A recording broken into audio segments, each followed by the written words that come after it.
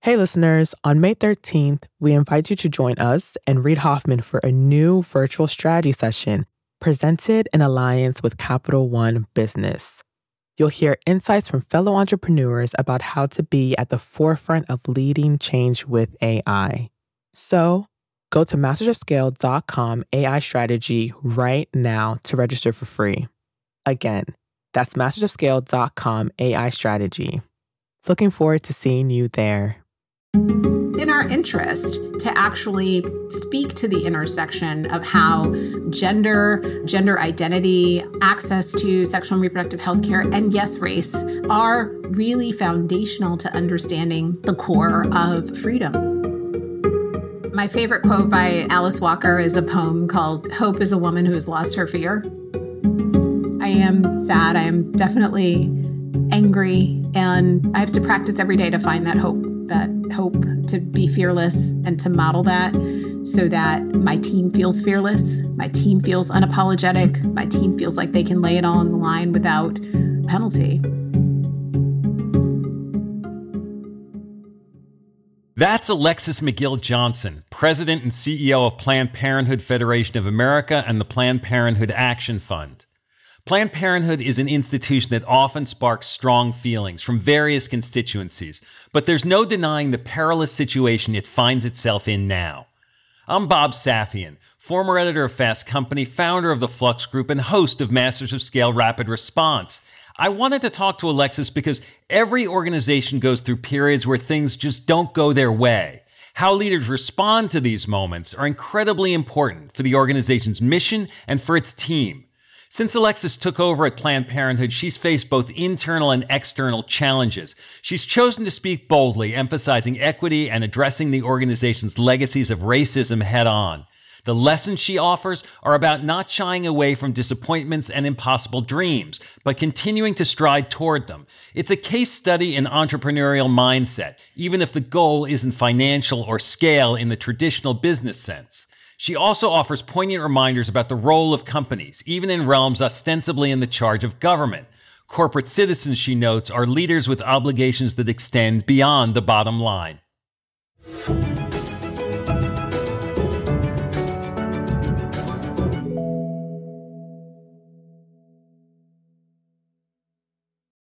Hi, listeners. It's Erica Flynn, VP of Alliances and Audience Development at Wait What, the company behind Masters of Scale.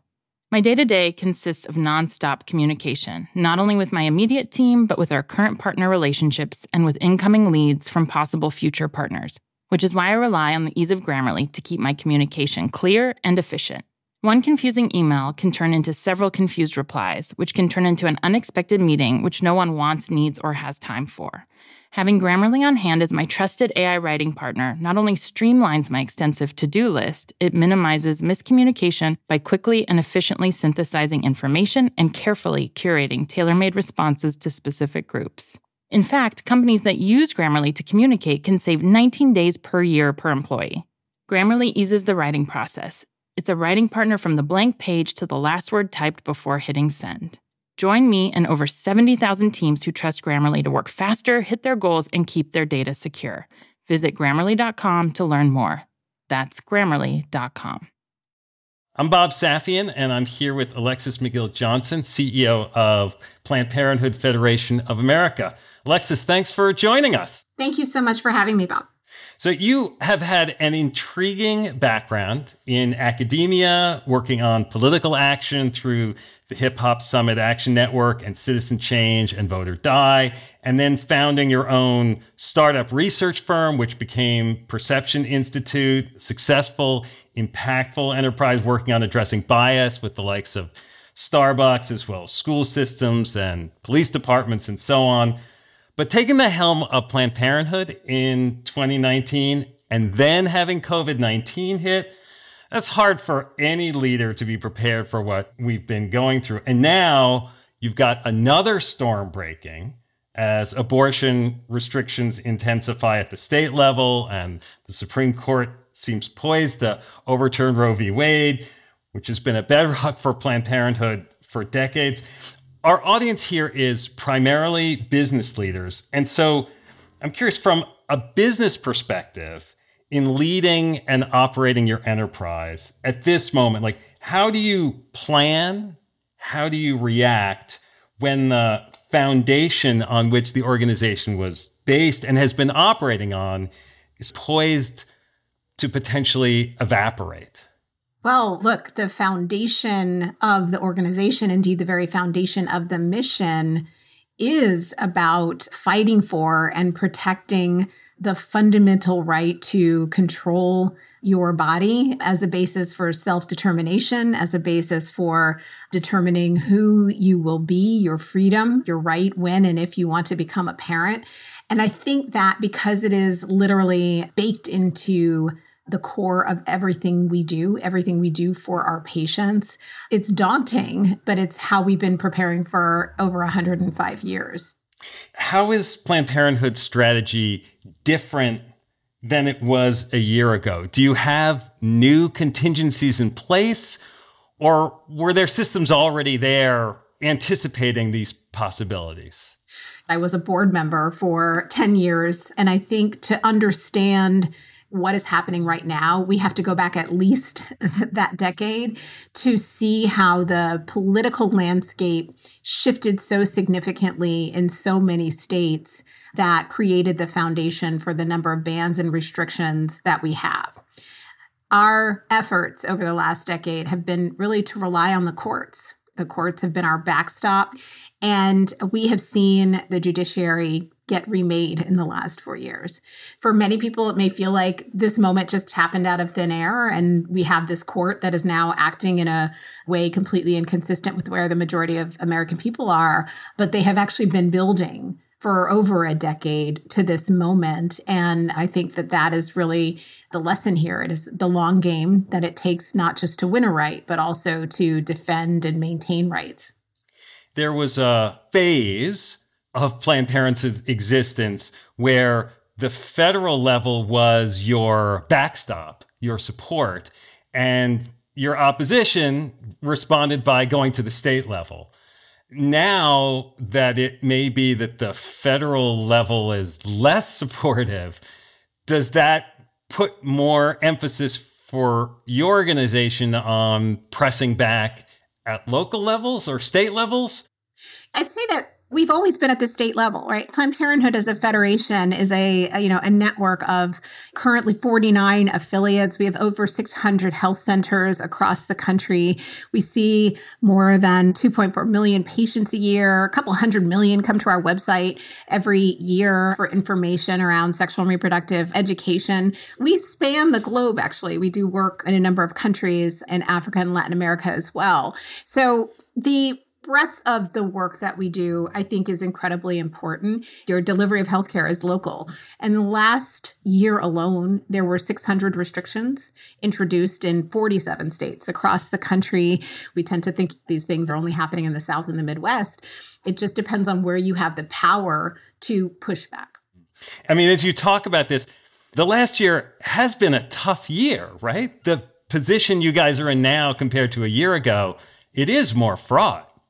It is more fraught. No, I think even for those of us who've been planning scenarios for the last decade, there's no question that listening to the oral arguments on December 1st, when you hear a clear majority of justices willing to uphold the Mississippi 15-week ban, which in itself is unraveling Roe, but to hear a simple majority of justices willing to take up whether or not Roe should be overturned. For someone who has been involved in fighting for justice of all kinds for so long, that reality really set in when you just feel like the last levers that you have to defend this critical right is on the line. There's no question. It feels like the shoe is dropped.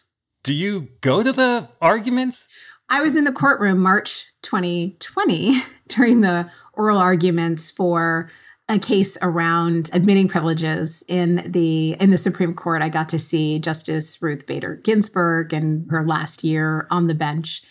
Obviously, the oral arguments are now live streamed. So I was able to watch and listen to the arguments with my colleagues in real time so that we could really parse through some of the questions in advance of doing media just afterwards. We also use this as an opportunity to rally. I was standing outside of the Supreme Court with my colleagues from the Center for Reproductive Rights who were arguing the case, and many other folks and supporters who had come precisely to let folks, understand that they knew what was at stake. Along with these external issues, legal and regulatory, Planned Parenthood had appeared with some internal issues. When you came on as CEO, as president, you'd been on the board before, but there was a difficult period with some staff discord over mission and priorities, and then COVID hit. How did you look at trying to refocus and align the organization? Yeah. I came in July 2019. We had a quite tumultuous leadership transition, and the staff really were demoralized. A lot was happening internally, but as a board member, you're supposed to be nose in, fingers out, right? So you don't have a sense of all the things that are going on. And so I was really, I would say, surprised and concerned about where the staff were. And I felt like my immediate leadership instinct was to become like a weighted blanket, just to calm down the anxiety in the staff, because what we really needed to do was get focused on 2020, get through the election, and then kind of rebuild. The opportunity to really realign and reimagine and rebuild was something that I almost didn't give myself, I would say, permission to do. Two different colleagues in my affiliate community came to me and said, "You really need to drive it like you stole it." It's like, you are the president right now, and don't wait for permission to make the transformations that you need to see. And there was just a moment that it clicked for me. So what did you do? Certainly resetting the relationship between the national office and our affiliate colleagues. We're in a network of organizations that you don't control. They're all run by their individual boards, which is incredibly important, which means that you have to lead by inference, right? And there was a lot of work that we had to do just in terms of rebuilding after a succession of transitions. There was a lot of work that I felt we needed to do to resize ourselves inside of the ecosystem of reproductive rights, health, and justice. Planned Parenthood is obviously a significant provider of sexual and reproductive health care, but we're not the only provider. There are independent providers. There are reproductive justice groups that are largely groups that have been led by women of color. I think finding opportunities to really demonstrate key points of leadership that would signal to those broader constituents and communities that I could create a space for healing, that I could use our broad platform to grow power, because ultimately that's what we need to fight back. When you use the word resize, you're talking about fewer people? I think it's about resizing in strategy conversations and decision-making, right? Because we carry so many resources and because we have obviously such a strong national footprint, we're a really important engine, but it doesn't mean we always have to drive. How do you actually sit with confidence, with a kind of movement confidence at a table without feeling like you have to direct every single conversation? So last April, in the midst of all this, you authored an opinion piece in the New York Times about Planned Parenthood's legacy. You acknowledged founder Margaret Sanger's association with white supremacists and calling your own organization a Karen that privileged whiteness. So what prompted that statement, that effort at that time? So there's never been a moment in my time with Planned Parenthood where Margaret Sanger's history has not been in question. I think that we've had to strike a balance of really wanting to honor her badassery, quite frankly, right? She was relentless about fighting for women's reproduction and freedom to decide when and if to become parents. Like, she is the foundation of so many of the rights that we sit on today. And yet we know she grew up in an era that was more than 100 years ago. And people on one side who were like, she was just outright racist, and other people who didn't want to touch the legacy at all. just like most things, right? The truth is somewhere in between. I don't feel that naming her racist would have been completely accurate, and also wouldn't have been an easy way for us to distance ourselves from 100 years of her life without actually interrogating how those behaviors have continued to be perpetuated inside the work and the movement. And so Karen was a nod to the next generation, to my staff, to say, like, I see you, and we're going to actually take this work on internally inside of the movement, but also to signal broadly to the community that we are truly going to lean into equity and the very real work that we need to do there, and really lean into leadership. We need to have a practice that actually helps us decenter whiteness, that helps us actually, in some ways, become more expansive and more inclusive. That was the needle I was trying to thread. Was there some part of this effort that was hoped to solidify your internal team also? I would say internal to the national office, but really internal to the movement. It was just to kind of throw the gauntlet down and actually create a space for accountability. You have to continue to be intentional. You have to really use equity as a way to prioritize resources and decision-making, not just talk about it in beautiful words. But I also know that there will be a lot of pushback, right? There will be a lot of stakeholders who won't maybe not see themselves in a space when you start to talk about equity and naming that there may be potential Karens lurking in the movement or in the organization. And so I think it was to really demonstrate to the team what kind of leader I aspired to be, that I wanted to speak in the truth, that I wanted to model what freedom looks like. At businesses, at organizations, leaders talk sometimes about the degree of difficulty for success for something, right? And I can imagine a certain discussion around, like, abortion is hard enough to build consensus around. Do you really have to take on race too, which may be the only thing that rivals it in divisiveness across the country? Like, do you really want to rattle both cages at once? Well, first of all, abortion isn't as controversial as people think it is. The great majority of Americans believe that abortion should be safe and legal and available within their zip code. But I think you can't have a conversation around freedom and access for all people who could become pregnant unless you understand the particular experiences of all people. And so I think that one of the really important shifts that I've made around centering the patient in our experience as our North Star is that it allows us to actually take on the conversations that impact the patients. So it's not just that people are coming to us for access to birth control and abortion and STD screenings. When they leave, they may be stopped because ICE has come to their job. They may be pulled over by police officers on their way to school. They may be criminalized because now they are traveling from Texas to Oklahoma in a rent-a-car and maybe deemed suspicious. So it's in our interest to actually speak to the intersection of how gender identity, access to sexual and reproductive health care, and yes, race are really foundational to understanding the core of freedom. I think that's really at the intersection of all the movements that I care about. Hey, listeners, it's Jodine Dorsey, the VP of Live Events at Wait What, the company behind Masters of Scale. I am constantly tasked with reaching out to teams across a wide spectrum of professions and the vastly different personalities that go with them. Grammarly helps me quickly shift tones to better communicate what I want to say and saves me valuable time in the process. Our upcoming Masters of Scale Summit event features top-tier speakers from CEOs to founders to political leaders.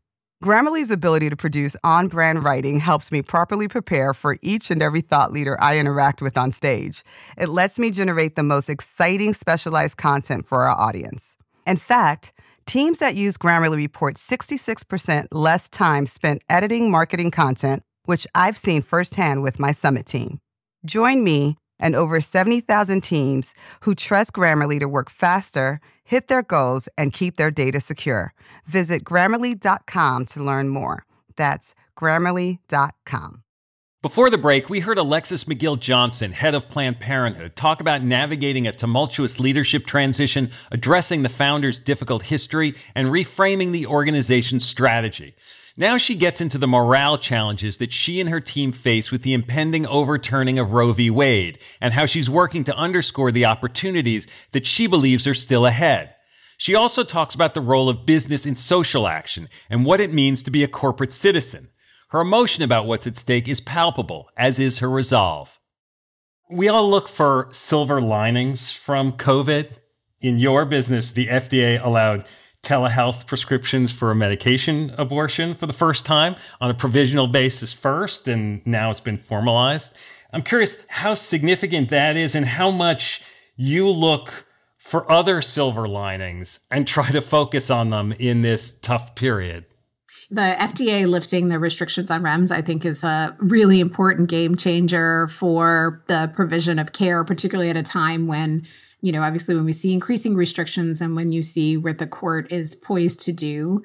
It wasn't quite a silver lining, but I do have to say that the race reckoning in 2020 really did create an opening. Obviously, it was horrific how we got there. And yet it's opened up, I think, really important conversations around what does it really mean to center equity in our work. I've made a huge bet on centering and resourcing leadership of color and believing that letting the people who are most impacted lead.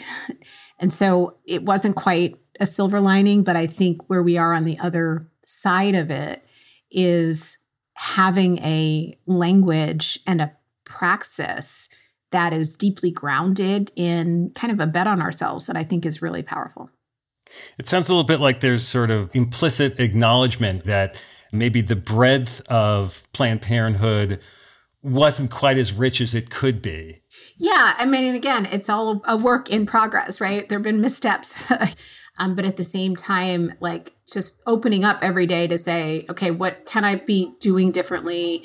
Who can I call that's different? And even on my own teams, leadership of color, and really paying attention to how they're growing and evolving, paying attention not just to retention and attrition, but you're saying, okay, how many people is this person managing? What is their budget? Are we actually growing the skill sets if we want to get to a place where these leaders are actually driving us into the future of the movement? And when you talk about your team, like, the conditions you face now can impact morale in a different way than the internal dissension did before. But I guess it can be hard to sort of keep spirits up when you're losing ground in some legal and regulatory areas. How do you keep your team, that human motivation side, positive in the organization? How do you keep your own spirits up and engaged when things aren't going your way? My favorite quote by Alice Walker is a poem called "Hope is a Woman Who Has Lost Her Fear."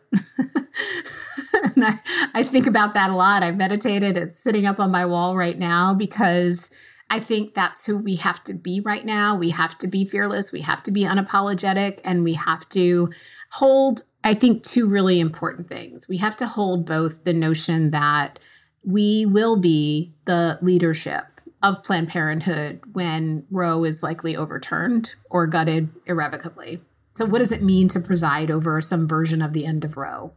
How do you kind of address that from a heart space while you are fighting feverishly to do everything you can to leave it all on the field? And then how do you create the container for people to process those feelings while also saying, you know what, but on the day after, we are also going to be in leadership when we are rethinking who do we want to be, when we are no longer defending a law that, quite frankly, was not sufficient for the majority of our states. That was, as our reproductive justice colleagues say, was the floor, not the ceiling. Who do we want to be when we are not fighting over the privacy and burden and gestation and admitting privileges, all these things that have chipped away, but we are actually having a fundamental conversation around equality and freedom. And what does it look like? What does it look like in every school? What does it look like in every corporation? The hope that I'm trying to impart to my team right now, to say it is going to be dark. We are literally in the darkness.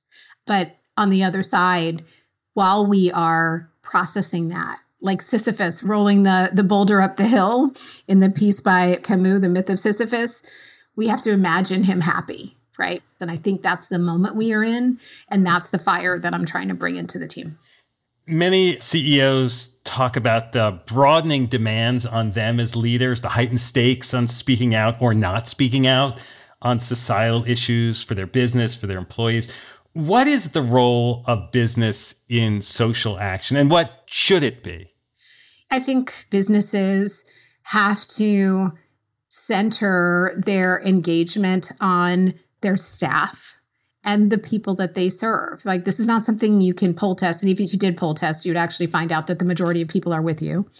You actually have to think about what is right in this moment and who should be involved in these decisions. We don't want lawmakers making decisions about what we can do with our bodies, nor do we want corporations to make those decisions. We want to leave them in the privacy of individuals. And I think seeing more courage and strength from corporations to really stay in line with where their teams are, their teams who are going to be affected. I think about the companies in Texas all the time over the last 6 months.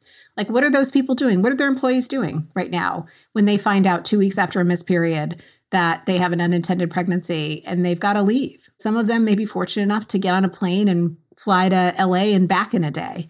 But there are a lot of people, a lot of workers, a lot of frontline workers right now who are getting in cars and they're driving 18 hours to Colorado or Oklahoma, and they are taking off work. And they may be fired because they don't want to give the reason as to why they need to make this emergency trip.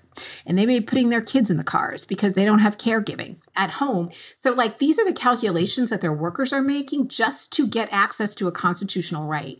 And to be a corporate citizen, which they now are, and a citizen of the democracy, which they have privileges to being, they need to actually take that citizenship responsibility seriously in ways that help us really drive a different conversation. At the Perception Institute at your firm, you worked with lots of businesses. Are there anything you learned from that, lessons maybe, about how businesses might approach the challenges that they feel like they face in addressing bias or in doing what some would say are taking sides? Because they're trying to make everybody happy, right? Yeah. I mean, look, I worked on not just with Starbucks, but I worked with a number of large multinational corporations and banks, places where there isn't a significant amount of diversity within their kind of corporate and leadership structure. And what my job was to always get them to have some of the uncomfortable conversations around race, but in ways where they could separate out. They could really understand that it wasn't about making people bad people. It was about helping them understand how the system impacted their colleagues. And I think that when you help people hear the experiences of their colleagues differently, when you help people understand and play out the scenarios, as I said, we're like professional scenario planners.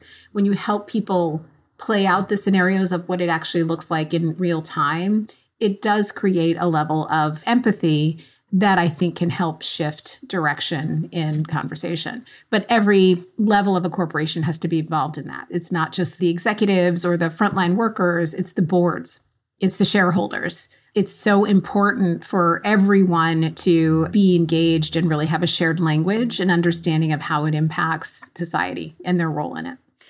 Talking with you, I'm reminded of how early in your career you were very focused on voter turnout efforts, and how if voter turnout had worked a different way, some of these challenges that you're having to deal with now maybe wouldn't have turned out the way they did. Do you ever regret that you didn't stay in that realm? You know, would it have made everything easier?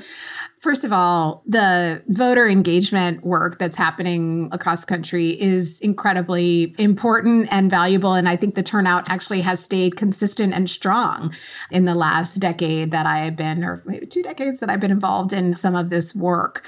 What we've seen, unfortunately, is also an increase in the number of voting restrictions, the ways in which people's ability to exercise and participate also depends by state.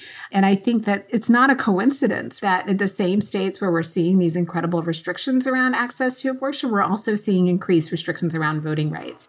And I think that tells you something, right? It tells you something about how a set of lawmakers state by state have decided to control and weaponize the rules of power in a way that really is undermining democracy. I know there has been a strong corporate effort around access to democracy by many corporate citizens. In the same way, there have been a lot of corporate leaders who've fought for access to birth control because they have a self-interest in making sure that their employees and their consumers have access to these basic rights and to make sure that they're able to support their folks through their tenure and their career.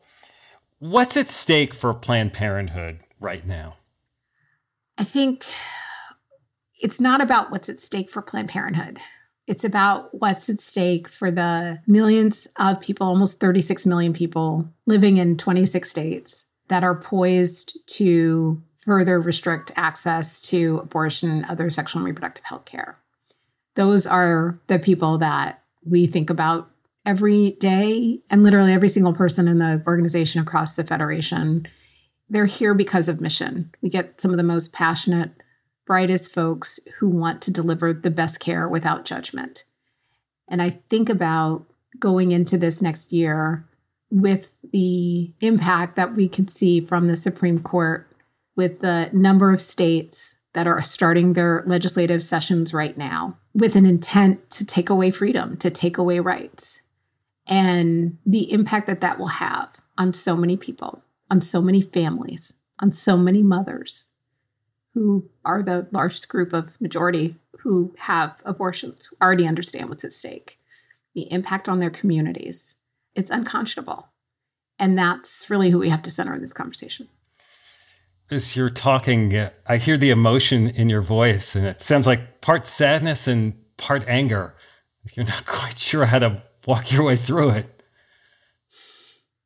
Yeah, it is. I mean, I'm furious. I'm furious. And I know a lot of leaders talk about resilience and the need to find a way to reset and regenerate, and self-care is such an important component, particularly given the moment that we're in and the relentlessness going into the third year of COVID. And I keep thinking about, it's always the people who are most marginalized who are the most affected by these kinds of policies.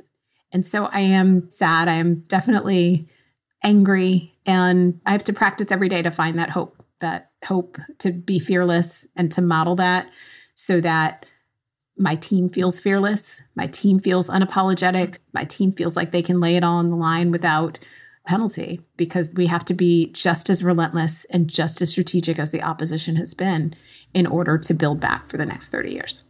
Well, you also sound very determined, and I can say that's very affecting and reassuring for me. So thank you again for having this conversation and going down these roads with us. I really appreciate it. Oh, thank you so much for having me. It was great to talk to you. Hi, everyone. It's Jeff Berman, CEO of Wait What and co-host of the Masters of Scale podcast. Like many of you, my to-do list changes by the minute.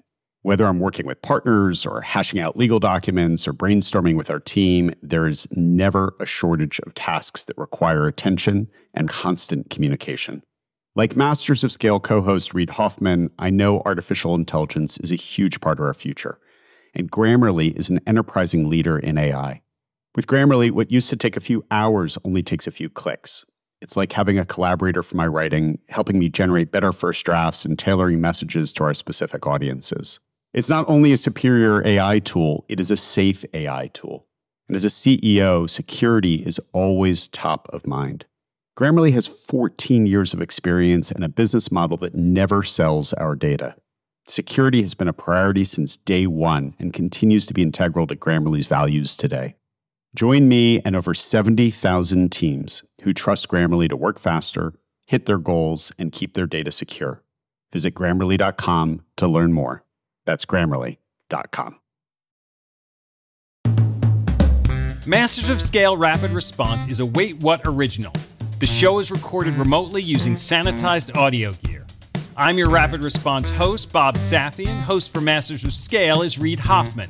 Our executive producers are June Cohen and Darren Triff. Our supervising producer is Jay Punjabi. Our producers are Jordan McLeod, Christina Gonzalez, and Marie McCoy Thompson. Our music director is Ryan Holiday. Original music and sound design by Daniel Nissenbaum and the Holiday Brothers. Audio editing by Keith J. Nelson, Stephen Davies, Andrew Nault, and Mike Gallagher. Mixing and mastering by Aaron Bastinelli.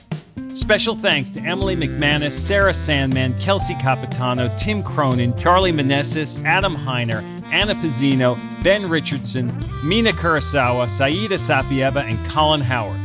Become a member of Masters of Scale to get access to a year's worth of courses and content on the Masters of Scale Courses app. Find out more at mastersofscale.com/membership. Visit mastersofscale.com/rapid response to find the transcript for this episode, and be sure to subscribe to our email newsletter.